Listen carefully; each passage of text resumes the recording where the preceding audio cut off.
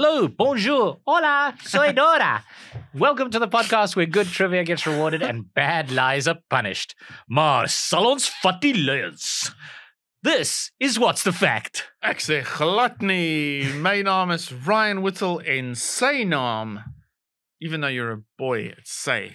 Right. If you were a girl, it would be haar naam. It's very forward thinking of Afrikaans. Sy naam is Warren Robertson. Welcome to the show. It's the languages episode. Languages. I can even say that. I can say bienvenue. No. Bonjour. Bonsoir. Bonsoir. But that's good evening. Bonjour. It's just good day. Monsieur et madame, bienvenue de le podcast. Yeah, I think in Afrikaans it's also podcast. The podcast. I didn't say Dumelang or Sawubona there. I should have said Dumelang and Sawubona to really kind of get in there and prove my South African credentials. When a Afrikaans person walks into game, they're like, how much does the podcast? Yeah, so this episode is about languages. Oh yeah, it's lovely. I mean, I don't know what languages means as a topic to you. Yeah. It was pretty generic. It's one like, languages, that should be interesting. What do they mean? Yeah, what is language? Yeah, what does it mean? I mean, listen, the stuff I've got lined up, cracking. Yeah, cracking, I think it's unbelievable, quite unbelievable. Interesting things coming up here. I love it. Yeah, because we can see the formation of a language over the era because you got written things. Like English just changed so much and went very weird, and even today it's changing a little. Oh, are you focusing quite a lot on English as a language? Hip hop, I am a little. I suppose it makes sense. This is the one we speak as first language speakers, right? Yeah. You know what irritates that? So I was thinking while I was doing that intro, you see quite a lot of podcasts, international ones. Australians love it, New Zealanders love it, British people love it, to try and do South African accents. And they always try to do this one, you know. They're always like, South Africans, they all sound like this. Yeah. But the thing is, we've got 11 official languages, right? So let's kick this podcast off on this fact. Ooh. We've got 11 official languages, right? Yes. Which is the most in the world. Hooray! So like America's got something like 250 languages get spoken in America, but they've got one official language, being some version of English, which isn't quite English. We've got a beautiful, progressive, uniting, inclusive constitution. Exactly. Hey? Yeah, so we've got we should have a real firm understanding of languages here. But I think, and there's no like single South African accent. I want to put this out there to the international podcast community. There's no single South African accent. So every time you get on the internet and you try to do a South African accent with like, I went to the shops and then, which you can't do anyway. But you're just messing it up. Just because those were the guys you met in Wimbledon in London doesn't mean the rest of us speak like this. A Leonardo in Blood Diamond. Well, this blood is soaking into the earth. Blood is earth red. Was Val Kilmer in, what was it, The Saint? The Saint. Okay. I have a farm in Africa. Who taught you this accent? Do you, Shaka? I mean... I have a farm in Africa. Do you? I now know why you had to descend into vanish off the A-list and become Fat Val Kilmer, because that alone was worth your absolute ousting from Hollywood. But yeah, these are real South African. These are heavy South African accents that we've got going here. But yeah, we're going to be talking about language and not just South African languages. As you say, you're gonna track quite a lot of the English history. I've had a bit of a look around, and I've tried to look at languages kind of holistically. And not just real languages either. But I want to start with something that actually I was inspired for this one because my son asked me this week. He said, "What's the oldest language?" My son is 6. He's 28. My son is 28. No, he's 6 years old. It's a nice It's a nice question. Yeah, it is a good question, and I couldn't answer him. I didn't. Sure. And unlike most parents, I don't just make something up. I would imagine. I don't just. Oh yeah, no, that's Egyptian. Yeah, it's Egyptian. It's Mandarin Chinese. Because chances are he won't remember anyway. But I lie. My son remembers everything. which means I have to be on point with my facts, much like on. You'll on come this. back at you. Yeah, much like on here. But so I went away. I couldn't answer that for him now, and I went away, and I've answered it here.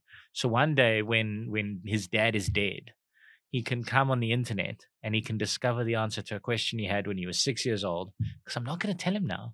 I'm not going to go back and tell him in the real world. He's going to have to watch the podcast like everyone else. He's going to have to click like and subscribe, share with his friends. Nice. Yeah. Little Ash are cute. Anyway, good. So what I want to talk about now is the oldest language, right? Obviously. And my fact is the oldest language is a language called Palaic. That's my fact. Palaic. Yeah, Palaic. Oldest language. I mean, how on earth would they know? Palaic. Is it anything to do with what the region was called? So it's a good question. How would they know? And I think it's something that I probably need to clarify here for you, because they don't know for sure. Oh, okay. What they have is they've got sources. So when they say, "Oh, that's the oldest language," what they say is, "Oh, well, it's probably the oldest language." What we're working based on, here is a source. The source is X years old. In some cases, they've got languages where they go, well, the source is this old, but the source actually refers to older texts. They talk about the language being centuries old in this particular source. Okay. So we then have to assume that they have in fact been speaking this language for centuries before. So it can get a little kind of gray area-ish. But what I'm speaking about is quite specifically, this is the language that most people who study these things would say this is the language that's most likely the oldest. Wow. Yeah. It's probably sounded like a Corner and Twaki joke. Like the one when I went to their show and they're making a mixture for the poor guy on stage to down on to drink, and he's like a bit of stony ginger beer. And then he goes, and then we've got the famous root of the knick-knack plant. But he's just putting in knick-knacks in the glass. Knick-knack. It's probably got words like knick-knack. Knick-knack. Wow, that's super racist against this ancient Palaic. Like your forefathers probably spoke this language. It was Welsh. I think it was Welsh. I think that's the. You think Welsh is the oldest language? It's the oldest language in the world. It is. So one of the oldest languages definitely is kind of Gaelic, because it originates with the Celts. So it is definitely in Europe one of the oldest languages that we know about. So perhaps Welsh has got some claims. Maybe there's something in there. I've never heard of this fact, but I have no reason to think that it might not be true. Palaic, I'll say that your fact is generally correct, based on as best as we can muster in the world of paleontology. No, anthropology. Stuff. Language, etymology. Etymology. I don't know. But true. No, I started with a Ryanism. It's a lie. Bugger. Palaic. Yeah. We've got cuneiform tablets from the Bronze Age Hattusa, which is circa 16th century BC. So 1,600 years BC. But there are many languages that are older than that. Hurrian, for example. We've got the oldest proof of Hurrian is from 2,100 years ago. The oldest form of Egyptian, 2,690 years, 90 BC. As in BC. I think when you said 2,100 years ago, I think you meant 2,100 BC. Yes. 2,100 BC. Yeah, sorry. Sure. 2,690 BC is Egyptian. Then about 3,000 years BC is Akkadian. Also 3,000 years BC, Elamite. We've got Hittite from 1,700 years BC. Mycenaean Greek, which is about 1,500 years BC, 1,450 years BC. And these are just the extinct languages. There are, in fact, living languages. There's modern Greek, which is 3,400 years old at the moment. So also from about 1,500 BC. Coptic Egyptian, they reckon, is 2,200 years old. It's actually dying out. There's very few people that actually speak that.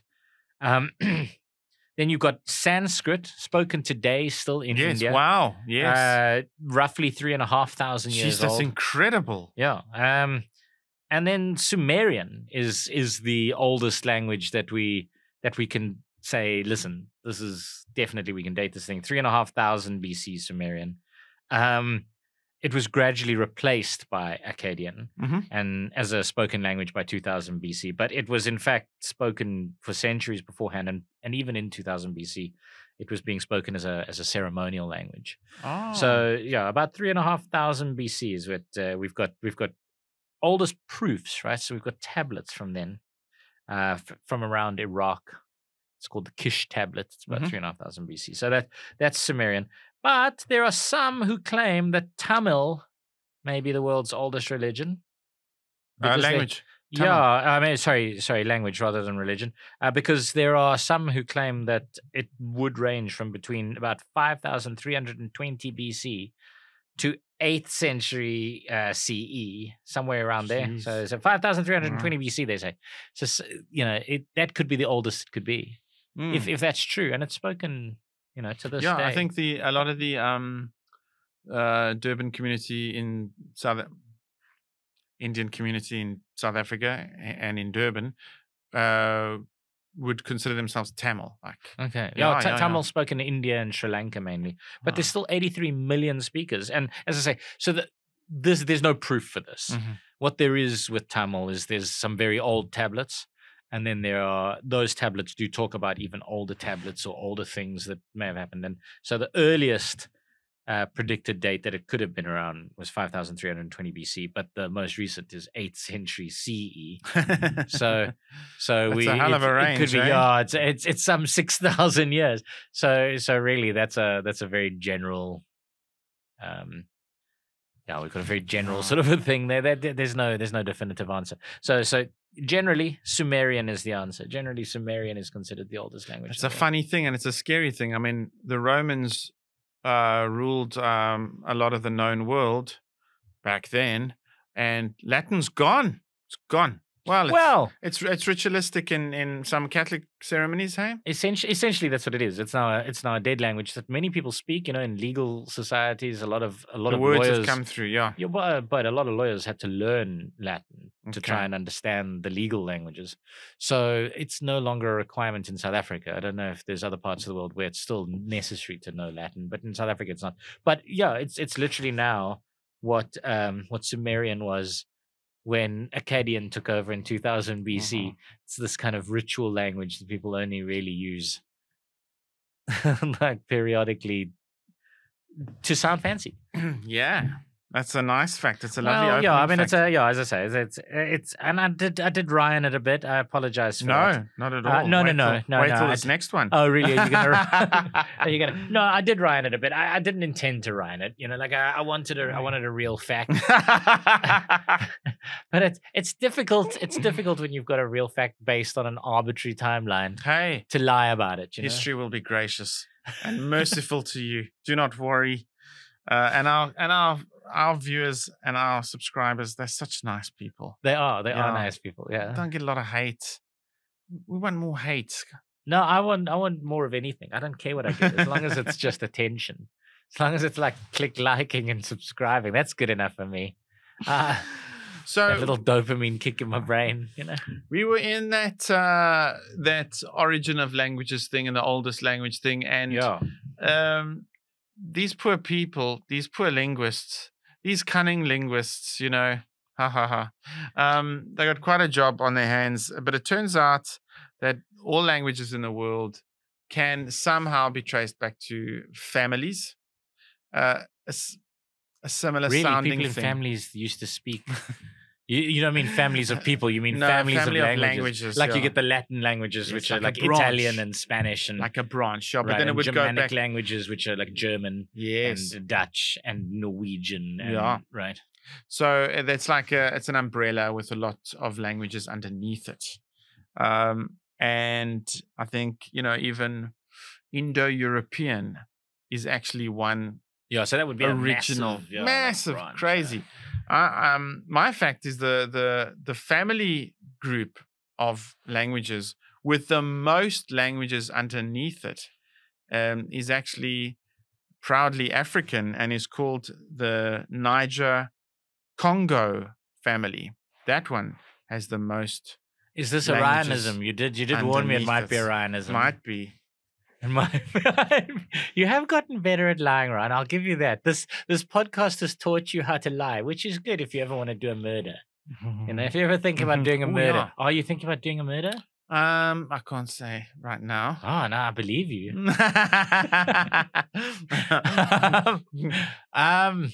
No, I think you're talking nonsense. I think you're lying. I think You're not being proudly African, man. What? You did a Jamaican accent. Oh, you're such a mess as a human being. Diaspora. Hey, man. Oh, you are so cancelled. Zion, come on. You are so cancelled. I know Basta Beer in Pretoria. He's going to cancel you. Look, he's very woke. He's very woke. Oh, nice. No, he's not a Rastafarian. Basta Christo De Beer. Yeah, no, he's not. He's a regular listener. All right, sweet. So he'll enjoy this little shout out. It's not just about you, Michelle. Yes. Sit down, Michelle. Yeah. Yeah. So I don't think it's that. I think it's probably India. I would guess it's probably got. I mean, India's got hundreds of languages. Yeah. I mean, as you say, that Indo-European is basically every language in Europe. All the Middle Eastern ones. Yeah. I mean, how far did it stretch to? Was there a correlation between the Chinese and the Indian languages eventually? Because massive amounts of people in that area of the world. Yeah, but we're not talking about the amount of people that speak it, right? We're talking about the number of languages. Yeah. Yeah, and the one thing China's famous for is that it's very few languages. Really? Yeah, I mean, it's got 2 languages, Cantonese and Mandarin. Yeah. So amongst 1 billion people, because dialects but who knows? But yeah, I know about Cantonese and Mandarin as being. Oh, what you're saying is there might be others, but they're not that's officially the sanctioned. Thing is, when does it become a language, and when does it just become a dialect, or when does it become those funny people talk so like you get that? You get that discussion about like Scottish, right? Like Scotch. Yeah. No, I mean, the people who speak Scotch would swear that it's a totally different language, and when you definitely as an English speaker would not understand a word they're saying. I thought you go I think what you're just doing is a drunken Glaswegian, but I'm like, yeah, but you're right. There is a point where guys do have their own individual languages, and at what point does it become a language? Because also there's something like 8,000 languages in the world at the moment. Yes, of which I think almost 3,000 are officially considered dying. Right, as in they've got fewer than 1,000 speakers. Shucks. So. Yeah, I mean, South Africa's got a language that only one person speaks. She wrote a book in it, a children's book in it. And she's been given an award and whatever. But I think there's now a dictionary that she's worked on for it. So, it's going to be around. Just nobody's going to speak it, which is awkward. Because she's about 90 years old. Okay. I mean, wow. Huge kudos to her for putting her. Yeah, sure. For putting her language down onto paper. Shit. Yeah, there was a language do you know where it leans? Is it sort of it's Khoi. It's kind of like okay. Yeah, there was a language in Central America once where the last 2 speakers hated each other. So they never spoke it to each other because they were enemies, arch enemies, which is quite humorous. But yeah, we got like 3,000 languages that are imminently going to die, and then 6,000 others that are thriving, I suppose. And it's become a big movement now in a lot of places to try and teach people their local language and get them speaking. I know in Cornwall, for instance, they've got their own language. That had been dying out, that now they've been doing this big drive to get people to speak it again and to try and I mean, there's little islands that have got languages that, my word, they're all making it compulsory for the young to learn how to speak these languages to try and keep them alive. Yeah. I mean, when President Ramaphosa opened his first parliament, he had a Khoi praise singer. which was really nice. Yeah, that's a person, not a fish. It's very important. Very shy praising. Yeah, for people who aren't from South Africa, for people who are from South Africa, it's not like a giant goldfish.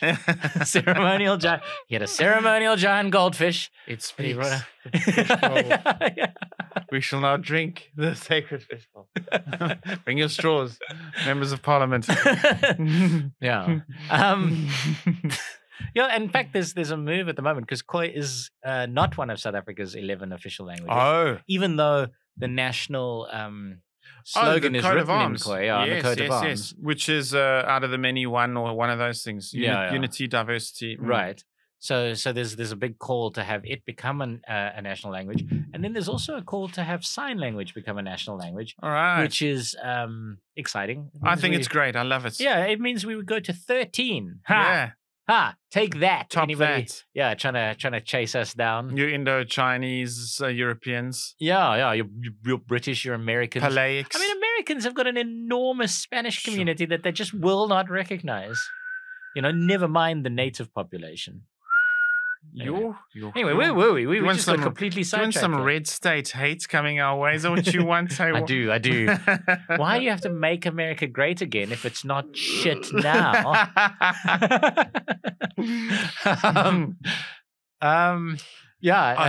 True or false, eh? It's false. It's false. Oh, no, you're wrong. Damn. Niger Congo is language family spoken over the majority of sub-Saharan Africa. It unites the Mande languages, the Atlantic Congo languages, which share a characteristic noun class system, and possibly several smaller groups of languages that are difficult to classify. If added, Niger Congo would be the world's largest in terms of member languages. The third what you're saying is if added. Hang on. Where are you reading this from? If added. So it's not actually an official family group.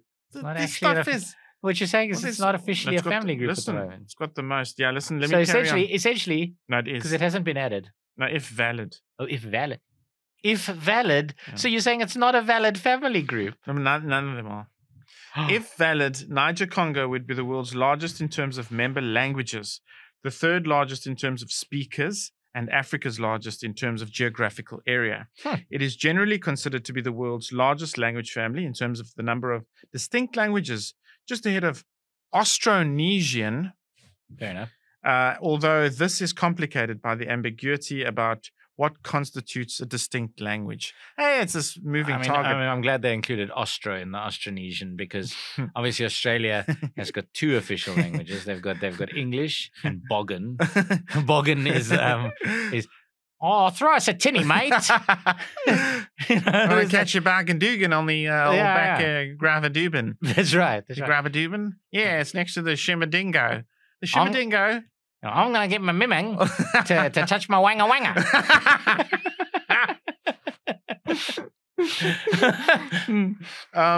The final little thing. I challenge any Australian to tell us that their South African accent is better than that. The number of named Niger Congo languages listed by Ethnologue is 1,540. That's a lot of languages. Yes, yeah. I mean, given that there's only 5,000 odd languages that are surviving and thriving, to have 1,540 of them under one banner is pretty sizable.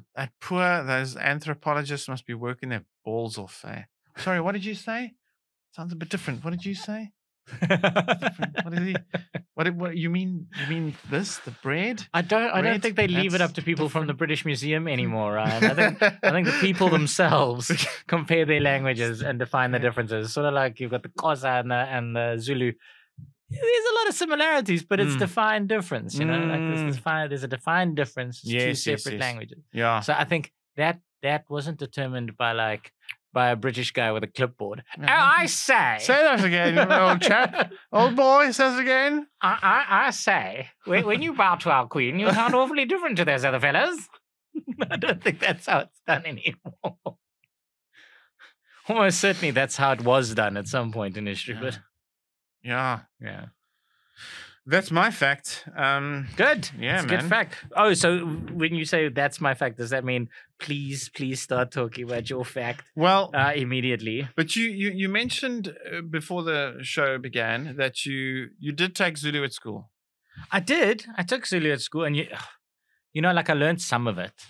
Like I got a lot of words in my head, but can I speak it? Not really. And my Zulu teacher at the time, she was like, one day you're going to regret not paying attention. And because, like, not to me specifically, but to like the whole class.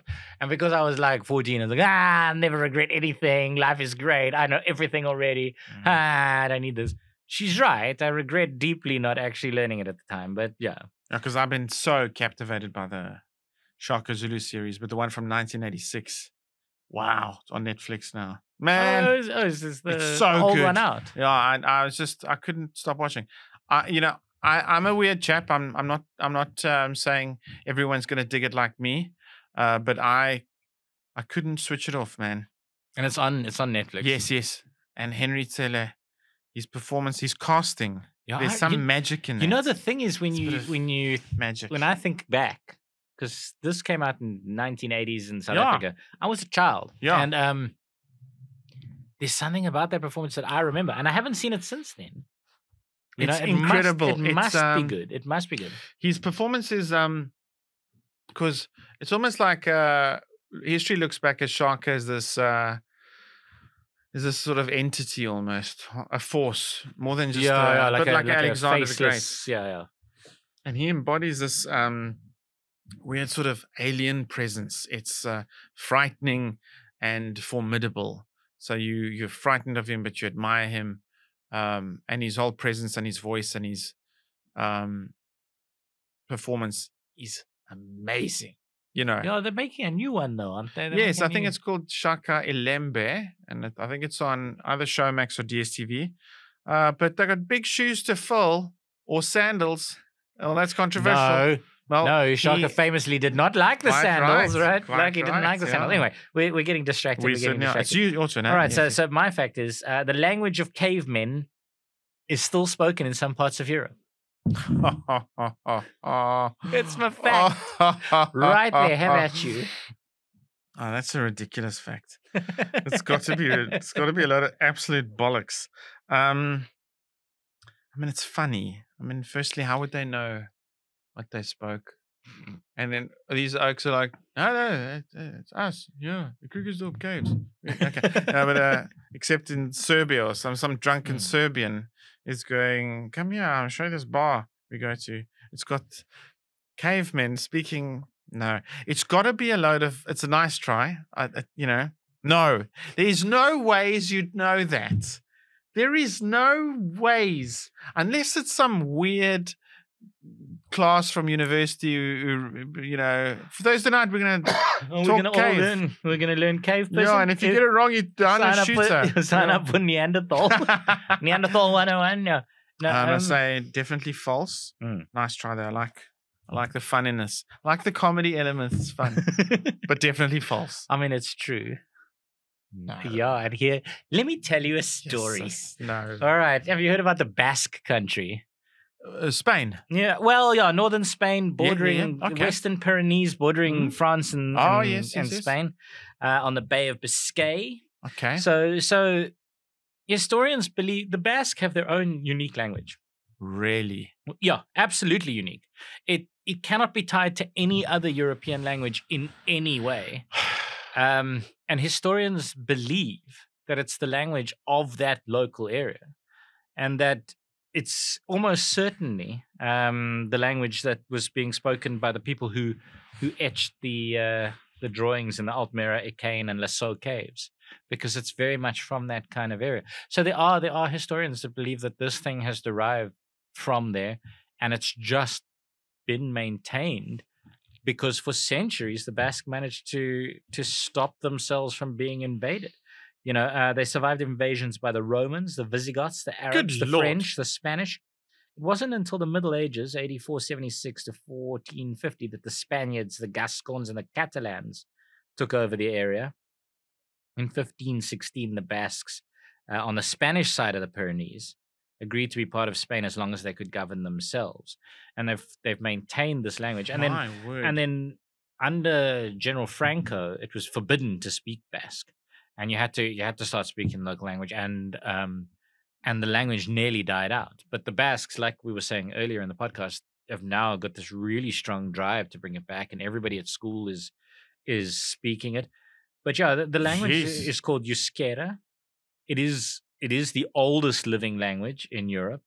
As I said, officially the origins are unknown because it literally cannot be tied to any other language. It's entirely separate.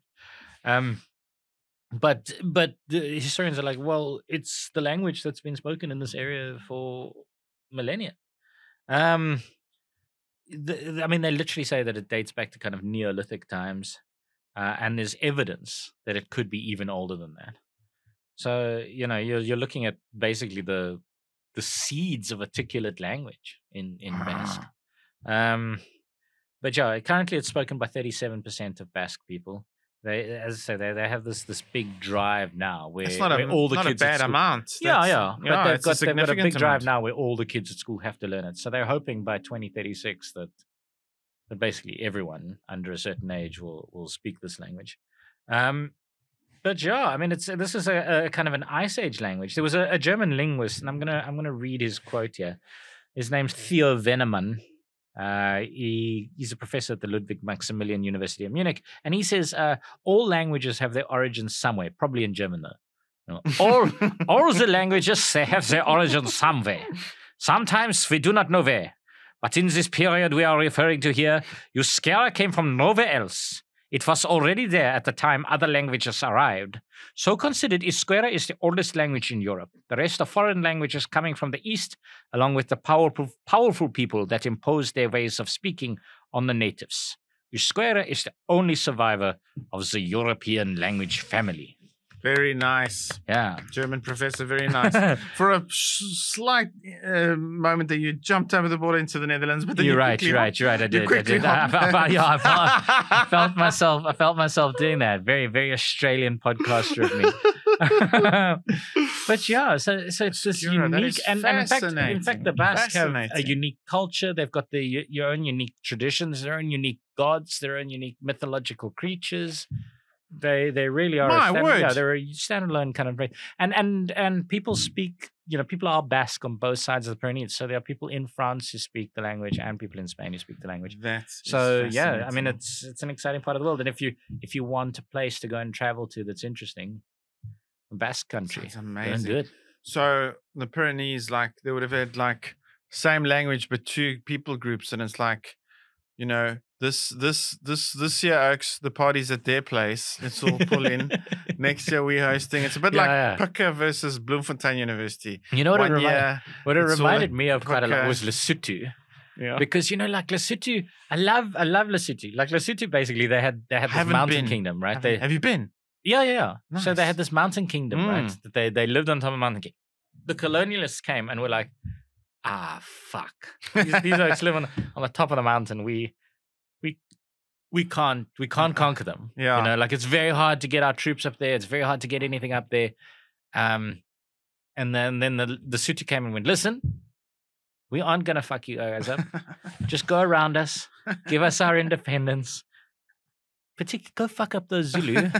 If you would fuck up the Zulu for us, we're chill. Just give us our own country. And the Basques sound very much like they handled their diplomacy the same way, And like people just kept coming at them and they were like, listen, we're a mountain people. Leave us the fuck alone. We're not interested in your shit. Like just leave it. And they've survived. To this day, Lesotho is surrounded by South Africa. Like it's a country that stands alone and has its own independence because of that sort of diplomacy. Yes, brilliant. Leave us the fuck alone. We're just chilling up here. Relax. Like it's fine. So is that a thing? Mountain people tend to be sort of left alone. No, but I think it's also because they got the high ground. It's very difficult to attack a mountain fortress. No, you just have to throw the stone at the dude trying to climb up. Yeah, you just literally roll rocks down there. Fuck you. Very, very easy to defend a mountain kingdom. I mean, probably Tibetans will argue that I'm wrong about this, but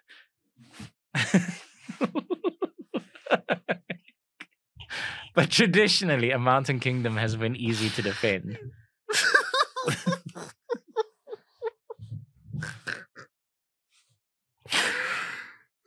Yeah. So anyway, I'm definitely planning a trip to the Basque Country. Sounds amazing. Yeah, I wonder what the food's like. I mean, so again, it's fine, I'll they eat do have whatever they specific. give. Yeah, they do have specific dishes like versions of paella and these sorts of things that are. golly. But that are unique. You know, like they've got foods that are unique to their culture. So goat, eh? Bit of goats. Bit of mountain goat. why do you assume just because somebody lives in a mountain they have to eat a fucking goat? Hey, Maybe they eat people, Ryan. Like, have a bit of creativity. You know, like, maybe they eat Catalonians. yeah, exactly, yum. exactly. That'll teach you guys for not conquering us. We'll eat you one at a time. All right, it's my turn. And I did say we're going to move from the Basque Country. I'm afraid we're going to have to go a little bit north. Tragic. I'm enjoying the trip there. I have to swim across the English Channel, I'm afraid. And I have to take you back in your time machine as well. You have to go back all the way to 1611. What was happening in England? I mean, Elizabethan England, right? I'm afraid she died. Has she already died? Yeah. And when did she die? Don't know.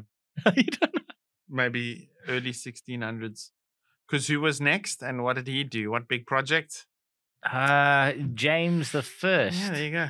Yeah, the old King James version of the Bible, right. Yes, the Bible. We're bringing the Bible.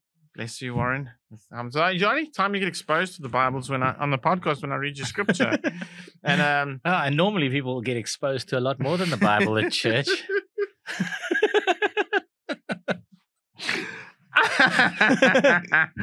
Oh my. What was I saying? So here's a simple fact. Psalm 46 of the King James Version was written by William Shakespeare. What's Psalm 46? Let me hear it. Well, I tell you what, I will give it to you. Okay. After you guessed, because there's a funny little give it away? Thing. But my fact is they know for sure. Psalm 46, sure. Yeah, written by William Shakespeare. I mean, you know a bit about the King James Project. Took many years, and serious professionals, about up to 300 people working on things, translating things, and all of that. So obviously at the time, like one of the things that King Henry was the VIII, yes, was kind of convinced about was creating a Bible for local people. It was Thomas Cromwell was a big proponent to create a Bible for everybody. You got to, and it took a very, very, very long time. But obviously, the King James Bible was the first one that really like. Yes, there was a Tyndale version, but I believe that was the New Testament, maybe Psalms and Proverbs, but was based on the Latin Vulgate. But what the King James version was Old Testament Hebrew straight into I'm English. very disappointed with King James because he was King James of Scotland first. You know, I mean, he was King James the Sixth of Scotland, and he became King James the First of England. And I'm so disappointed he didn't do it in Scotch. Aye, when he did come down from the mountain, pissed as a lord. Pissed as a laird, sorry. Pissed as a laird. And he did say unto the people, aye, you wee raj cunts. Thou shalt not son against your mother or your father. I'll clout you across the head. You hold your waist or you get a beating. There should have been a lot more of that in the King James Bible. I would have been impressed with that. Did Shakespeare write it? I mean, why would he be involved in that? Why? Why would he do that? I mean, it's such a lovely fact. I hope it's true. Maybe there was money going. There was a bit of money going as a writer. Maybe it was the down season. Oh, fuck. The last play didn't hit so hard. They are asking me just to do Psalm 46, and they're offering... No, I probably shouldn't have done King Henry II or whatever it was. I should have gone back. I knew I should have gone back to the Titus Andronicus and milked that material instead of these... Oh, yes. No, I think that would have made money, eh? Ooh, that was nasty. Yeah, but the later ones, he got paid by the royal family to document their history, right? So that stuff was a lot more money than selling five penny tickets to the plebs and the peanut and gallery. they loved a bit of Titus. Exactly. Oh, vicious. Yeah. Oh, yeah. But so as you say, now he's retired to Stratford upon Avon. His old wife is probably dead. And they come to him and they're like, listen, mate, we need something really poetic. This is a very important psalm. Because I'm assuming it is an important psalm. I think it is lovely. This is a very important psalm, Willie. We need you to write this. I don't really do psalms. I'm more of the, shall I compare thee to a summer's day type of a bloke. Yeah. Well, bring some of that to the psalm. Is that how this opens? Well, shall I compare thee to a Moses tablet? Yes, all right. He wrote it. Well, they're not sure. There's the old Rhinisms. They're not sure, but they suspect, man. And then people say, no, this is a lot of nonsense. But then there's like, hang on a second. There's this one little piece of interesting tidbit. One interesting piece of tidbit. So there was a version called the Coverdale's version. And so the King James was based off of the Coverdale version in its progression of that particular psalm.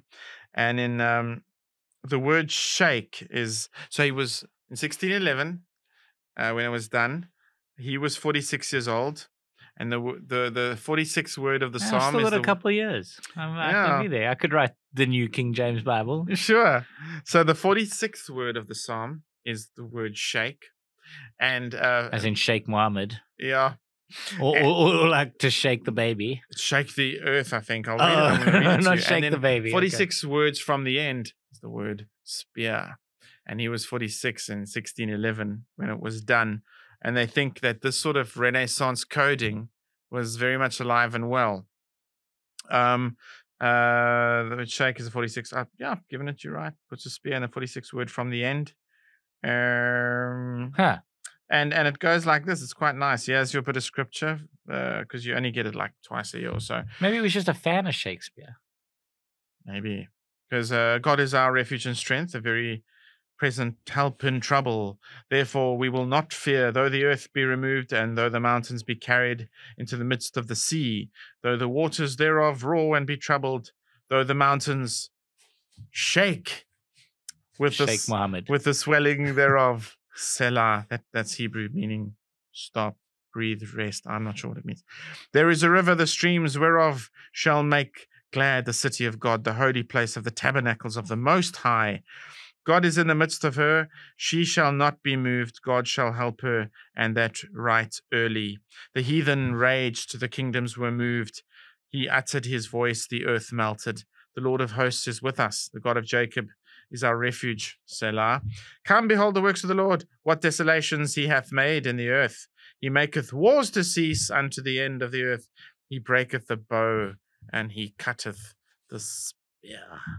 Nonsense, isn't it? I mean, it's just nonsense. And Shakespeare, the Renaissance coding was a big thing back then. Put the code in there. 46. He's 46 at 1611. Ooh. I mean, you sound like a Taylor Swift fan. Like Taylor Swift fans are all like, what is Taylor trying to tell us with her new album? What message is she sending us with her latest tweet? Like, oh my word, Taylor turned 28 this year and she's releasing this album and perhaps we're going to see this thing and they connect all the codes. That sounds like that sort of drivel. Honestly, like the one thing about Shakespeare. Shake the earth. The one thing about Shakespeare. Cutteth the spear. Yes, but let me tell you something about Shakespeare is that he was always very good with language and very clear about his meaning. And that is just words strung. It's word soup. That's nonsense. It means nothing. It means nothing. Why would they hire him to do this one psalm? He either wrote the whole thing or he did nothing. Yeah, I'm a writer. I'll tell you what. Somebody comes to me and they're like, "Hey, do you want to write 2 psalms? It's $200." I'm like, "Why aren't you getting me to do the whole fucking book?" I think if I dig deeper into did he, didn't he? I think you'll have quite a few learned folks on both sides of the great fence. I think it was a fan of William Shakespeare. That's a theory. That is a theory that I read, because it's a monumental project, and he's by this stage probably retired but a rock star. Retired at 46. Yeah, I think I won't retire by 76. The Tempest was his last one, and I think he's in that place of early 40s around there. Hey, And just falling apart. Like, he should have killed himself at 27. Yeah. Yeah, like great artists really should. Yeah, it just hasn't done the dishes for weeks. A fat belly, there's crumbs all over his things. Yeah, he's all Ben Elton at this stage. Yeah. Ben Elton in the 80s was prolific. Young Ones, Blackadder, like it was just like a machine of comedy. And now he releases these kind of pallid books. And you're like, oh, just quit, like William Shakespeare, Ben Elton. Just quit. Leave your. I listened to the one about a rock band. What was it called? I listened to the one audiobook, High Society or something like that. Yeah. Because high as in the weed. I think it was Ben Elton. High Society. Does it ring a bell? It's possible. I think he's telling a sort of story, not story of like Oasis and those. Anyway, I mean, Ben Elton, he's done a lot of these kind of. Some of them have been all right. Chart Throb was okay. It was a kind of a piss take of the reality. But my point is that William Shakespeare was at that stage of his career where he wasn't writing anymore. He wasn't writing good stuff, but he still had to pay the bills. Yeah, he was at the Ben Elton stage of his life, and somebody came to him with a Bible. Say, hey, listen. You don't even have to be good. Yeah. Just write the shit that's on the thing. Yeah. And he was like, sure. Give me the 200 quid. I'll write Maybe it was 30 pieces of silver. Put my own name in it. Yeah. Like, I don't care. Take the perceive. Yeah. Shake the earth and cut it the spear, man. Yes. I mean, honestly, you could find those words. The people who read that stuff into the Bible, like the code words and the Dan Browns. Damaged people. Dan Brown. I think he made a bucket of money though. Hey, let's start decoding stuff, bro, and make a murder mystery. You about write this bullshit theory as a historical novel, you will make a fortune. Shakespeare wrote the Bible. Shakespeare wrote the Bible. Yeah. There's your title. He had to keep explaining to King James I. Sir, please. We can't use the phrase "we rag cunt." But I said it. Do it. No. You bring me another pint. I'm not interested in this shite. What's the shakes the world of the spear? You're putting your own name in this. I want my name all over it. Yes, but we're going to call it the King James Bible, even though it's the William Shakespeare Bible. Yeah, all right. Whatever.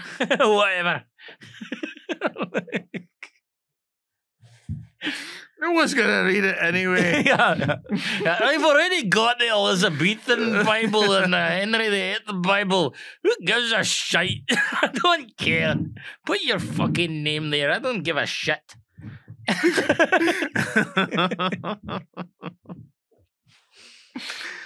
Man, I do believe it's your turn. No, it is definitely my turn. And I want to talk to you. I'm going to stay in the British Isles. Oh, nice. For a fact that maybe you've heard this before. More people speak Klingon than Welsh. And if you don't know what Klingon is the language of the Klingon people of Star Trek.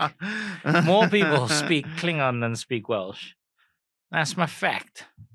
The made-up language for Star Trek. No, man. Well, okay, Welsh I know is the only time I hear it is at the end of Bread of Heaven is one of my favorite. I was about to hymns. say when a choir sings a song. Yeah. Bread of Heaven. And they sometimes open a Welsh rugby match at Cardiff with like Bread of Heaven. And I think they'll throw in a few Welsh lines at the end. Oh, look, the Welsh, they love a choir. Yeah. But it's also like, just because they're singing in Welsh, do they speak it? I mean, I remember my school, and I went to a very posh English private school. We used to do a lot of songs in Zulu. Mm-hmm. We'd learn all of those songs. And this was, I mean, to their credit, this was during the height of apartheid. Yeah, back in the day. We would do progressive school. But we'd do all the songs in Zulu. And as I've already clarified on this podcast, I do not speak Zulu. But this didn't stop us from, I sing the national anthem.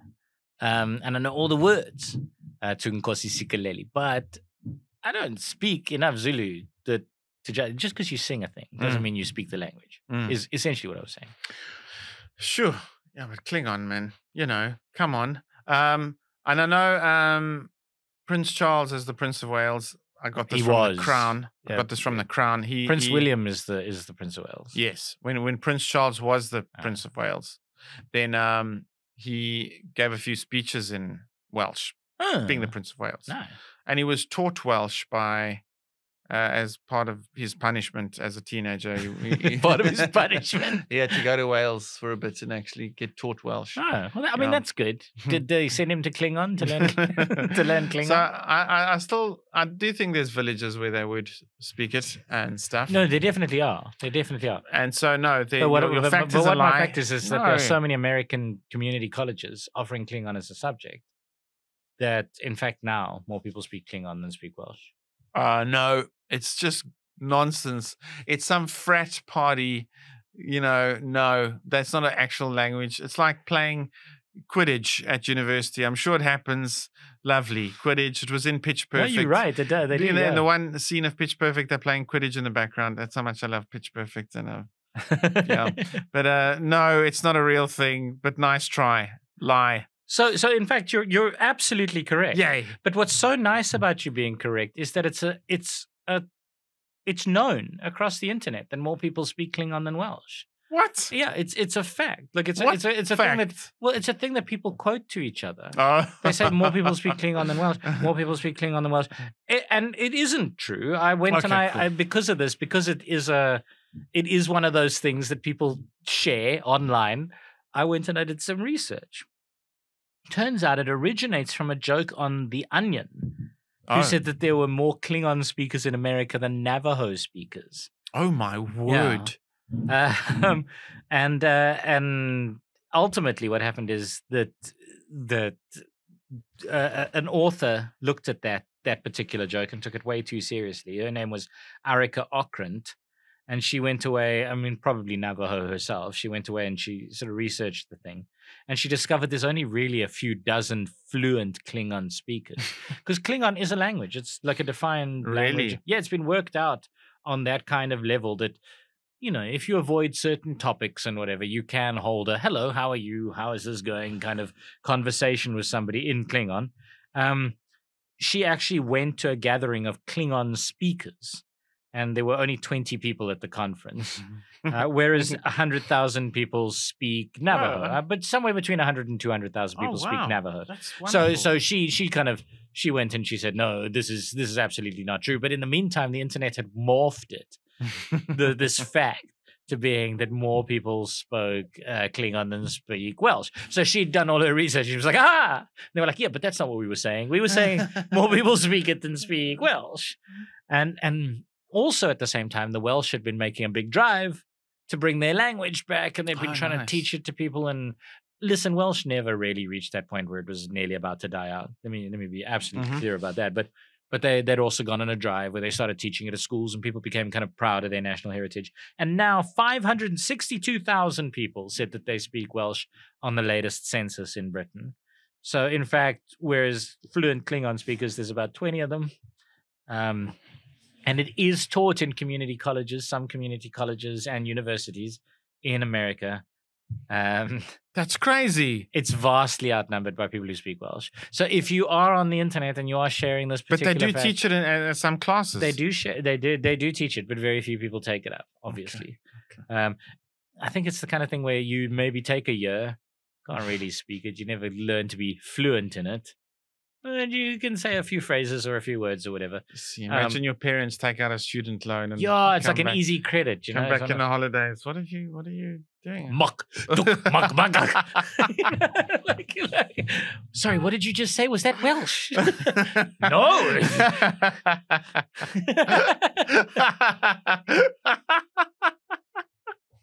Anyway, but yeah, so internet, you could officially consider this one debunked. Nice. More people speak Welsh than speak Klingon. Yeah. Nice. You did a thing. What was that TV show where they destroyed myths? Mythbusters. Oh yeah. Yeah. That's very cool. I'll stay in the English Isles with you, and I'll go to the very beginning of English. Geoffrey Chaucer, the Canterbury Tales, is generally thought to have been in the first sort of written book in English, and it contains in like modern English, because I know the earliest kind of work in English was Beowulf. Yeah, but that's hardly English. No, I mean, From but it's England. considered English. I mean, it's considered English, but it's like a poem. Yeah. So I suppose that's it's not. right, Maybe yeah. is it not written, or was it a Well, this is an oratory thing? But anyway, but no, you're right. Canterbury Tales Canterbury is a Tales. lovely little story about 30. It's not a lovely little story. It's a filthy story. 30 pilgrims walking to Canterbury. And 50% of them tell stories about sex. It's a pretty raunchy book, is and what it so is. They all tell 2 stories each. And so the Canterbury Tales is made up of 60 stories.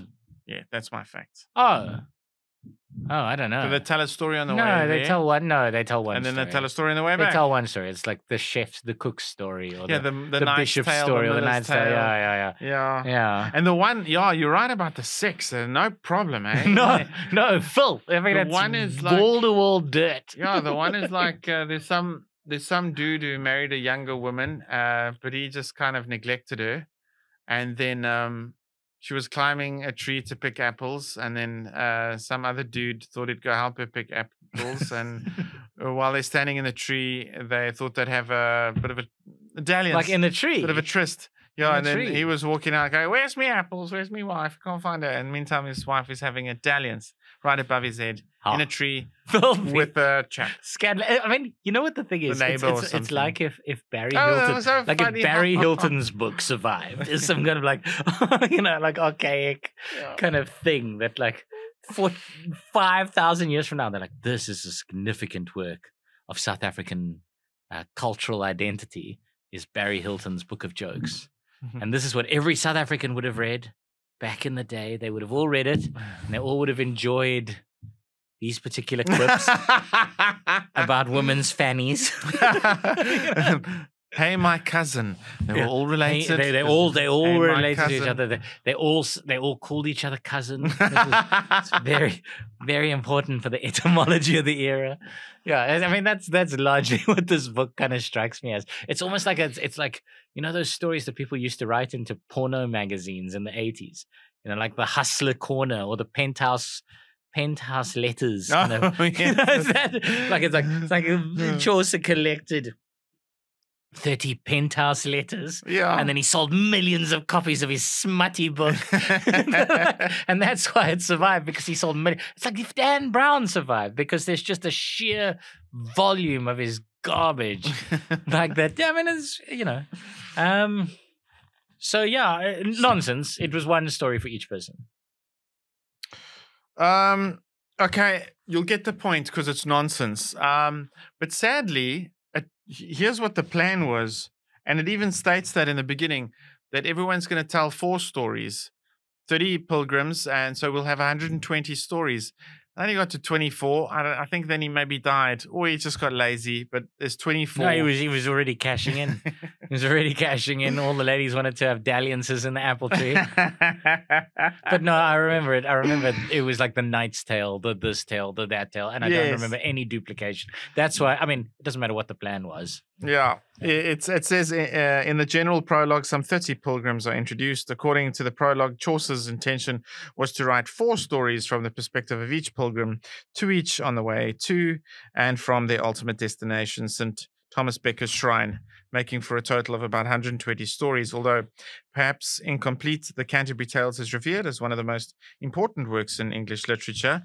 So take that to your cousin thing. The Canterbury Tales. No. What I'm saying is, if a book lasts 1,000 years, Barry's thing will be. If Barry's book lasts 1,000 years, I told you. Write down my gags. This thing's gonna. If that lasted 1,000 years, people would look back and go, very important document, very important historical document, teaching us so much about South African life. Yeah. So Canterbury Tales is a collection of 24 stories that runs to over 17,000 lines, written in Middle English by Geoffrey Chaucer between 1387, so way before Shakespeare, and 1400. We're talking about 200 years before. It is widely regarded as Chaucer's magnum opus. The tales, mostly written in verse, although some are in prose, are presented as part of a storytelling contest by a group of pilgrims as they travel together from London to Canterbury to visit the shrine. The prize for the contest is a free meal at the Tabard Inn at Southwark on their return. That's lovely. I mean, you have to tell 4 stories for that lousy prize. Anyway, it is what I would say is why I find it significant is it has been suggested that the greatest contribution of the Canterbury Tales to English literature was the popularization of the English vernacular in the mainstream.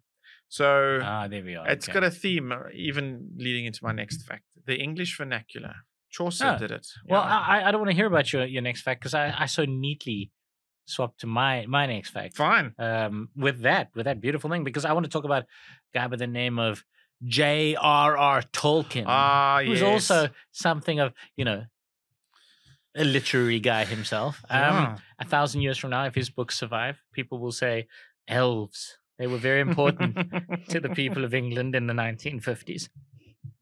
But my fact about him is that Tolkien invented 15 complete languages for The Lord of the Rings. Just like. You see what I mean? Become completely. That is a South African accent. And the King Elf went, just like. yeah. Said the King Elf. If you are an Australian, listen to that just like. It's very important you get that right. Yeah. It's like the aliens are coming here.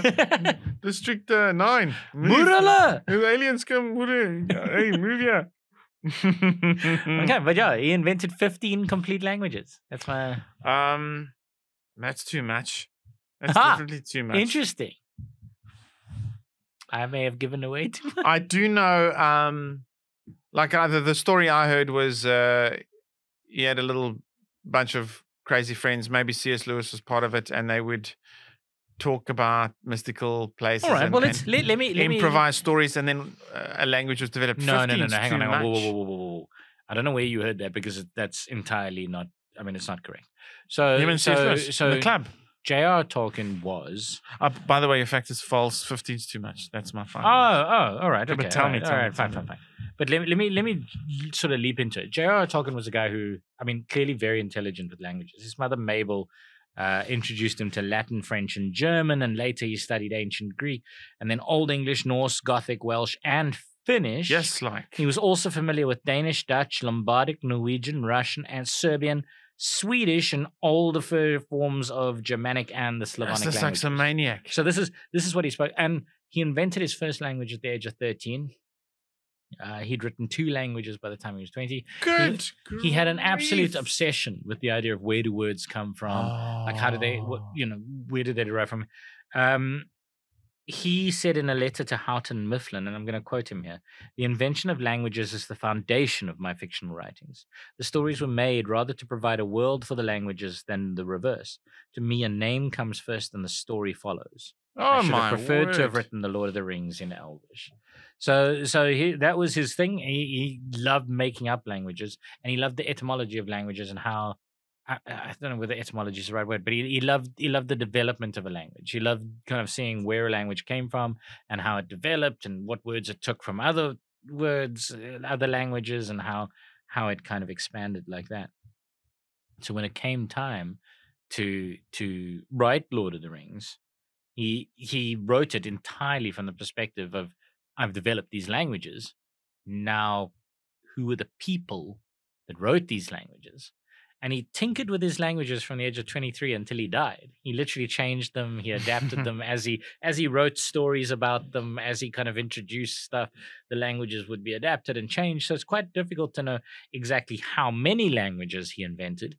You say it's nonsense, but there are sources on the internet that do say that he invented 15 languages for Lord of the Rings. Wow. I am prepared to give you your false, though. I'm going to give you the point because there's a fan site, and I owe that guy a shout out. He's called Arda Lambian. He analyzed Tolkien's invented languages, and he looked at the question of how many languages did Tolkien actually write. And according to him, the answer is anywhere between 2 and 20, depending on how permissive you are when you define a language. I see. Yeah, so if you consider the historical versions of the tongues that are relevant to the classic mythos of the Arda mythos in Tolkien, Tolkien developed at least 2 languages that are usable in the sense that he composed them. You're capable of having a conversation with them. There are long texts in them. He named roughly 8 to 10 other languages that have a minimum of actual substance but aren't usable in day to day. You could if you wanted to have a very structured conversation like Klingon, you could do that. So that's somewhere between 8 to 10. He provided fragments of at least 4 other languages, and he alluded to numerous other languages that are entirely fictitious or have known vocabulary of only a few words. Okay. Yeah. So depending on how permissive you are, I'm prepared to give you that. But like across Tolkien fandoms, they say he invented 15 languages. Wow. So among these languages are Quenya, Teleran, Sindarin, Adunic, Westron, Rohirric, Kuzdul, Entish, Valerian, Black Speech. Only 2 of them are Quenya and Sindarin are developed to the point that you could have a conversation with them. And what I love, and this is because of my personal history, but what I love is that Quenya is based on Finnish. Oh, wow. Yeah, because he had a real love for Finnish. Like he said, he described the thing about discovering Finnish. He said when he found his very first Finnish grammar book, it was like entering a complete wine cellar filled with bottles of amazing wine of a kind and flavor he'd never tasted before. Oh, wow. He said Finnish morphology, particularly its rich inflection, gave rise to Quenya. And then his other favorite language, we've already discussed this evening, was Welsh. And oh, wow. and he said that one he used the phonology and things to create Sindarin. So those are the 2 languages that you can converse in from Tolkien's books. So Sindarin and Quenya, which are both elven languages. But yeah, he was a fascinating guy and absolutely, like as I say, obsessed with language. So when he had these discussions with the C.S. Lewis about the Narnia books, they were both professors and they were both in English and language, but they had totally differing points of view. Tolkien was interested in real mythology and real language and how to develop that into a story. And C.S. Lewis was just like, he saw the money that Tolkien was making. He was like, sweet. And he wrote the Bible as a fantasy story. Yes, so he basically just took the whole Bible story. Yeah. And just transposed it into a fantasy setting with fantasy, and he made stupid money. And it's actually the reason the 2 of them fell out. Oh, really? Because Tolkien was like, you don't respect this thing. You don't care. Oh, wow. Yeah, you're just writing this. And C.S. Lewis was like, no, my point is to bring people to the Bible story. That's what I care about. Yeah. And obviously, J.R.R. Tolkien was not into religion as much. So he was like, but that's not the point. The point is it's the language and the mythology and building a world and C.S. Lewis was ka-ching, baby. What I liked about the Chronicles of Narnia, there's a whole reason why the movies franchise kind of stopped. And it's partly because of the Chronicles of Narnia, what they are. It's the order in which they're written and released is not the order in which they fit into the little puzzle. So I think the magician's nephew is actually the creation of the world. You have to jump back and forth in the story. So it gets a little crazy like that. And that's why the stories are so vastly different that it didn't follow nicely. I have watched the movie The Lion, the Witch, and the Wardrobe. I've read all 7, but I haven't watched Prince Caspian or The Voyage of the Dawn Treader. But after that, they but now, stopped. Like contrary to that, Tolkien's world, because it was based on actual mythology and actual language and actual and a continued story. there are people that will be able to tell you the deep history of this, the mythology of his world and the development of the languages.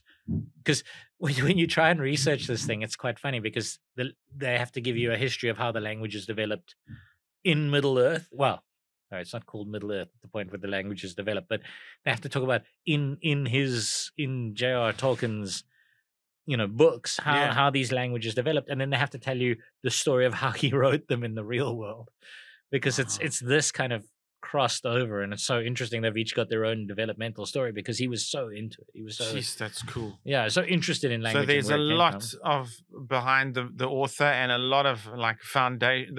The books are really built on a foundation of other and other mythology. The names of the characters in Lord of the Rings come from ancient mythology. Sure. He was really, really, and as I say, up to the day that he died, he was still tinkering with his languages and still adding stuff. And it was a thing that he started doing as a child. So it became the theme of his life, and the book was like an incidental benefit to this strange language obsession. And then you had Yeah. the 4 children in the Chronicles of Narnia, in The Lion, the Witch, and the Wardrobe. Paul, Jane, Sally, right. and Peter. No, he literally fell like C.S. Lewis and him. C.S. Lewis and him. They were good friends, and they fell out because they had this totally different like. He just couldn't understand C.S. Lewis. C.S. Lewis was like, "Yeah, I have fucking money, internet.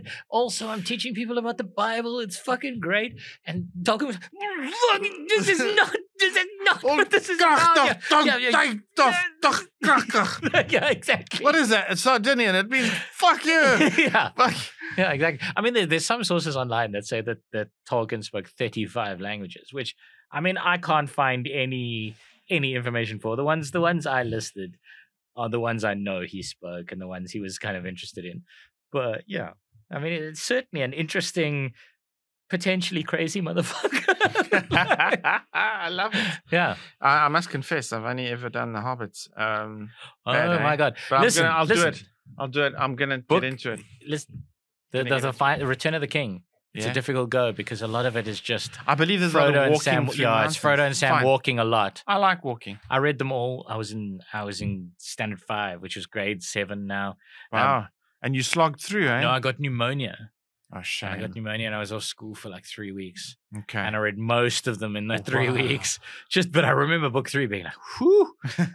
Sure, you're just walking, right? You're just fucking walking. Excellent.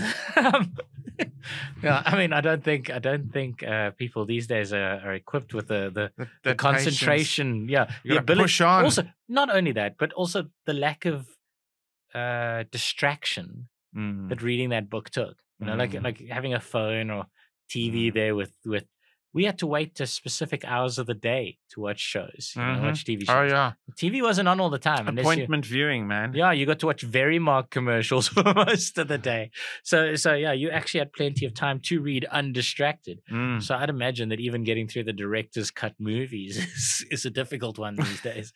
but yeah, like it's worth reading. It's really good. Just skip all the Tom Bombadil shit.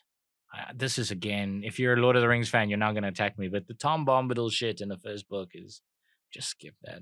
Carry on. Oh man, I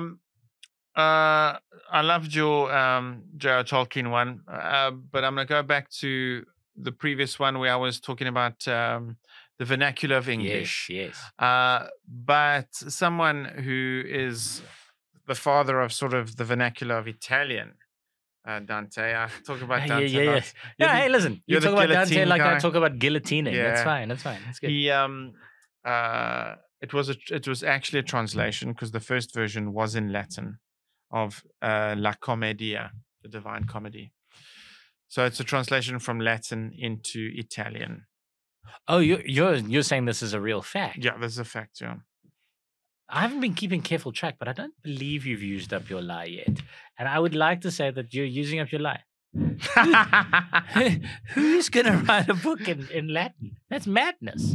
Oh no. No, it's madness, Ryan. It's madness. This was around like 12. No, Ryan, my answer is you're lying, and that's my final answer. I'm going to Okay, do what you did to me with the Tolkien You one. want to say I'm lying? Yeah. That's fine. Yeah. I want to say it was written in 1295. Okay. Still a liar, a goddamn liar. And what I can tell you is you're right. It was a lie.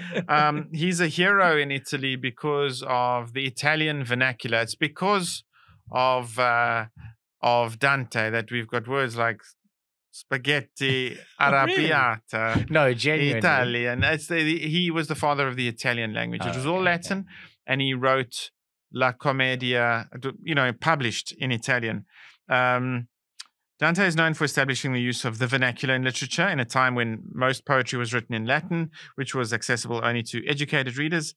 His Du Vulgari Eloquentia on eloquence in the vernacular was one of the first scholarly defenses of the vernacular. He uses the Florentine dialect for works such as The New Life and Divine Comedy.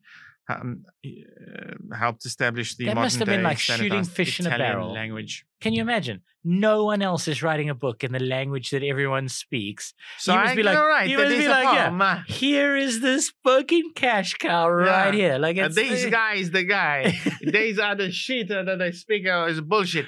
These guys. You saying you wrote it for the mafia in the 1920s American movie? Is that what you? So, but listen to this impact of his work. So, what did I get up to? Florentine dialect. Modern day use of the Italian language. By writing his poem in the Italian vernacular rather than in Latin, Dante influenced the course of literary development, making Italian the literary language in Western Europe for several centuries. Sure. Yeah. Oh, well, there Dante's you go. the dude. I don't go to his grave as a pilgrimage. Oh, yeah. Hey, I mean, he's a obviously guy. you would. I love him easy. So, mwah. Yeah, I'll just go to Paris to go see where they guillotined people. The difference between you and I, Warren's right? pilgrimage. I'm finally here. Yeah. If you pay €100, you can guillotine an immigrant. I'm doing it. That's like he's launching a sails, like you're a sailorman. Oh, gosh. Yeah, no. It does seem to be a theme. You've got a few, though. You've got a few themes. Yes. Alexander the Great, the other Alexander, one. Alexander, Dante, maybe the Beatles here and there. Yeah. 80s pop. Tom, love Tom. Are we on to multiple choice? We are. My multiple choice is so simple. So is mine. So simple. It's really like it's an easy one. Like, subscribe, share. Yes. And all of three of those. Yeah. At the same time. All right, here's mine. Which of these English words, all letters written in the lowercase, is not an ambigram? So you need to know what an ambigram is. But you can maybe work it out based on this. Okay. Which of these English words, all the letters written in the lowercase, is not an ambigram? 1, sons. 2, dollop. 3, swims. 4, yoga.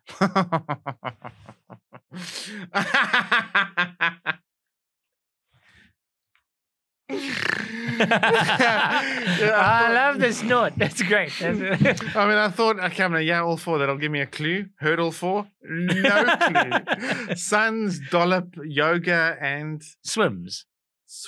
Ambigram. Ambi 2. Right. Gram. I mean, that's measurement. Also... 2, a measurement of 2. So maybe that it came from 2 words. Sons, dollop, yoga. Oh, maybe it's like... And swims.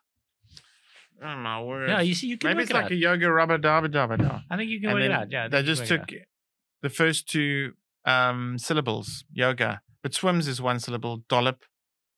Swims, dollop, yoga. Sun's also 1 syllable, yeah. Bugger.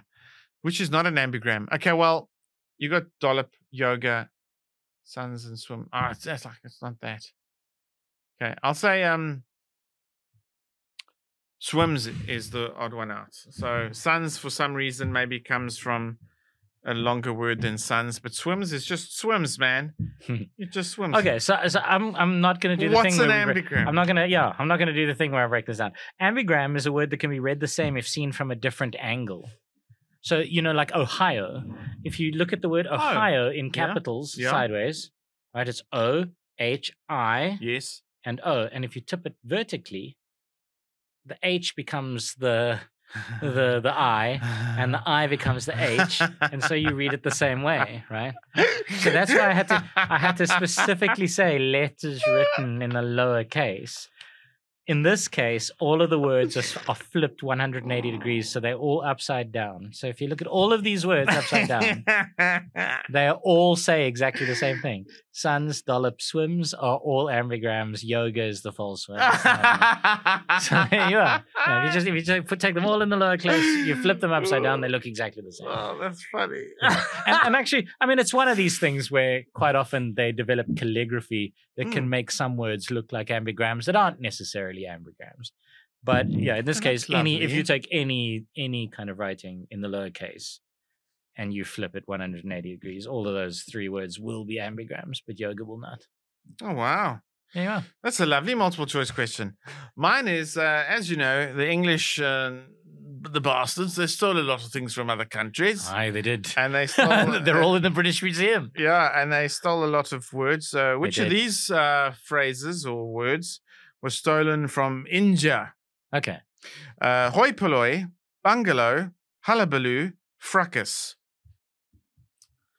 One of them was stolen from India. Hoi polloi, bungalow, hullabaloo, fracas. My word, this is difficult. So I'm gonna say the fracas. Fracas is French, I'm guessing, or hoi polloi.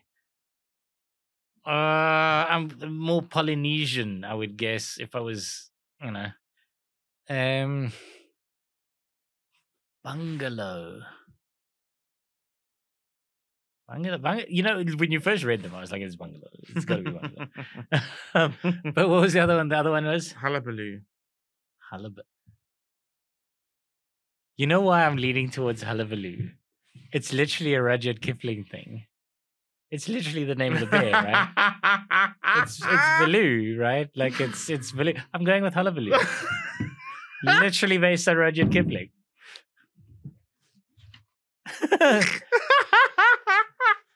Did you get me? The answer is bungalow. Oh my word! Oh my word! So hoi polloi actually just comes from Greek. It means many. Hoi polloi, many. Oh yes, right. But it's come to not the many, also more the masses. Yeah, right. The hoi polloi. The hoi polloi. Hullabaloo is a bit of probably a nonsense word, maybe Scottish, but also maybe the hunting. Halloo! And then they shout back, Baloo! Make sure they don't shoot the do. Halloo, Baloo! I think there's a bit of a tradition there. Hullabaloo. Fracas is indeed French. Very nice. Which means a raucous noise. And bungalow is Bengali. Indeed. Literally, like as you read it, I was like, it's a bungalow. I should just stick with the thing rather than let my brain get in the way. It's that whole are you sure you don't want to change your mind? It's that whole it's that game theory, right? Yeah, game theory. Anyway, this was great. Languages. Thank you very much. Yeah, thank you for joining us. Yes, and goeienaand in tot ziens. Salahantle. That's Sutu. Nice, eh? Nice. Good. And Salagatle, Zulu, isn't it? No. Isn't it? Since hey? Hola! Anyway. Soy Dora! Bye, join us next time. Bye. Bye-bye.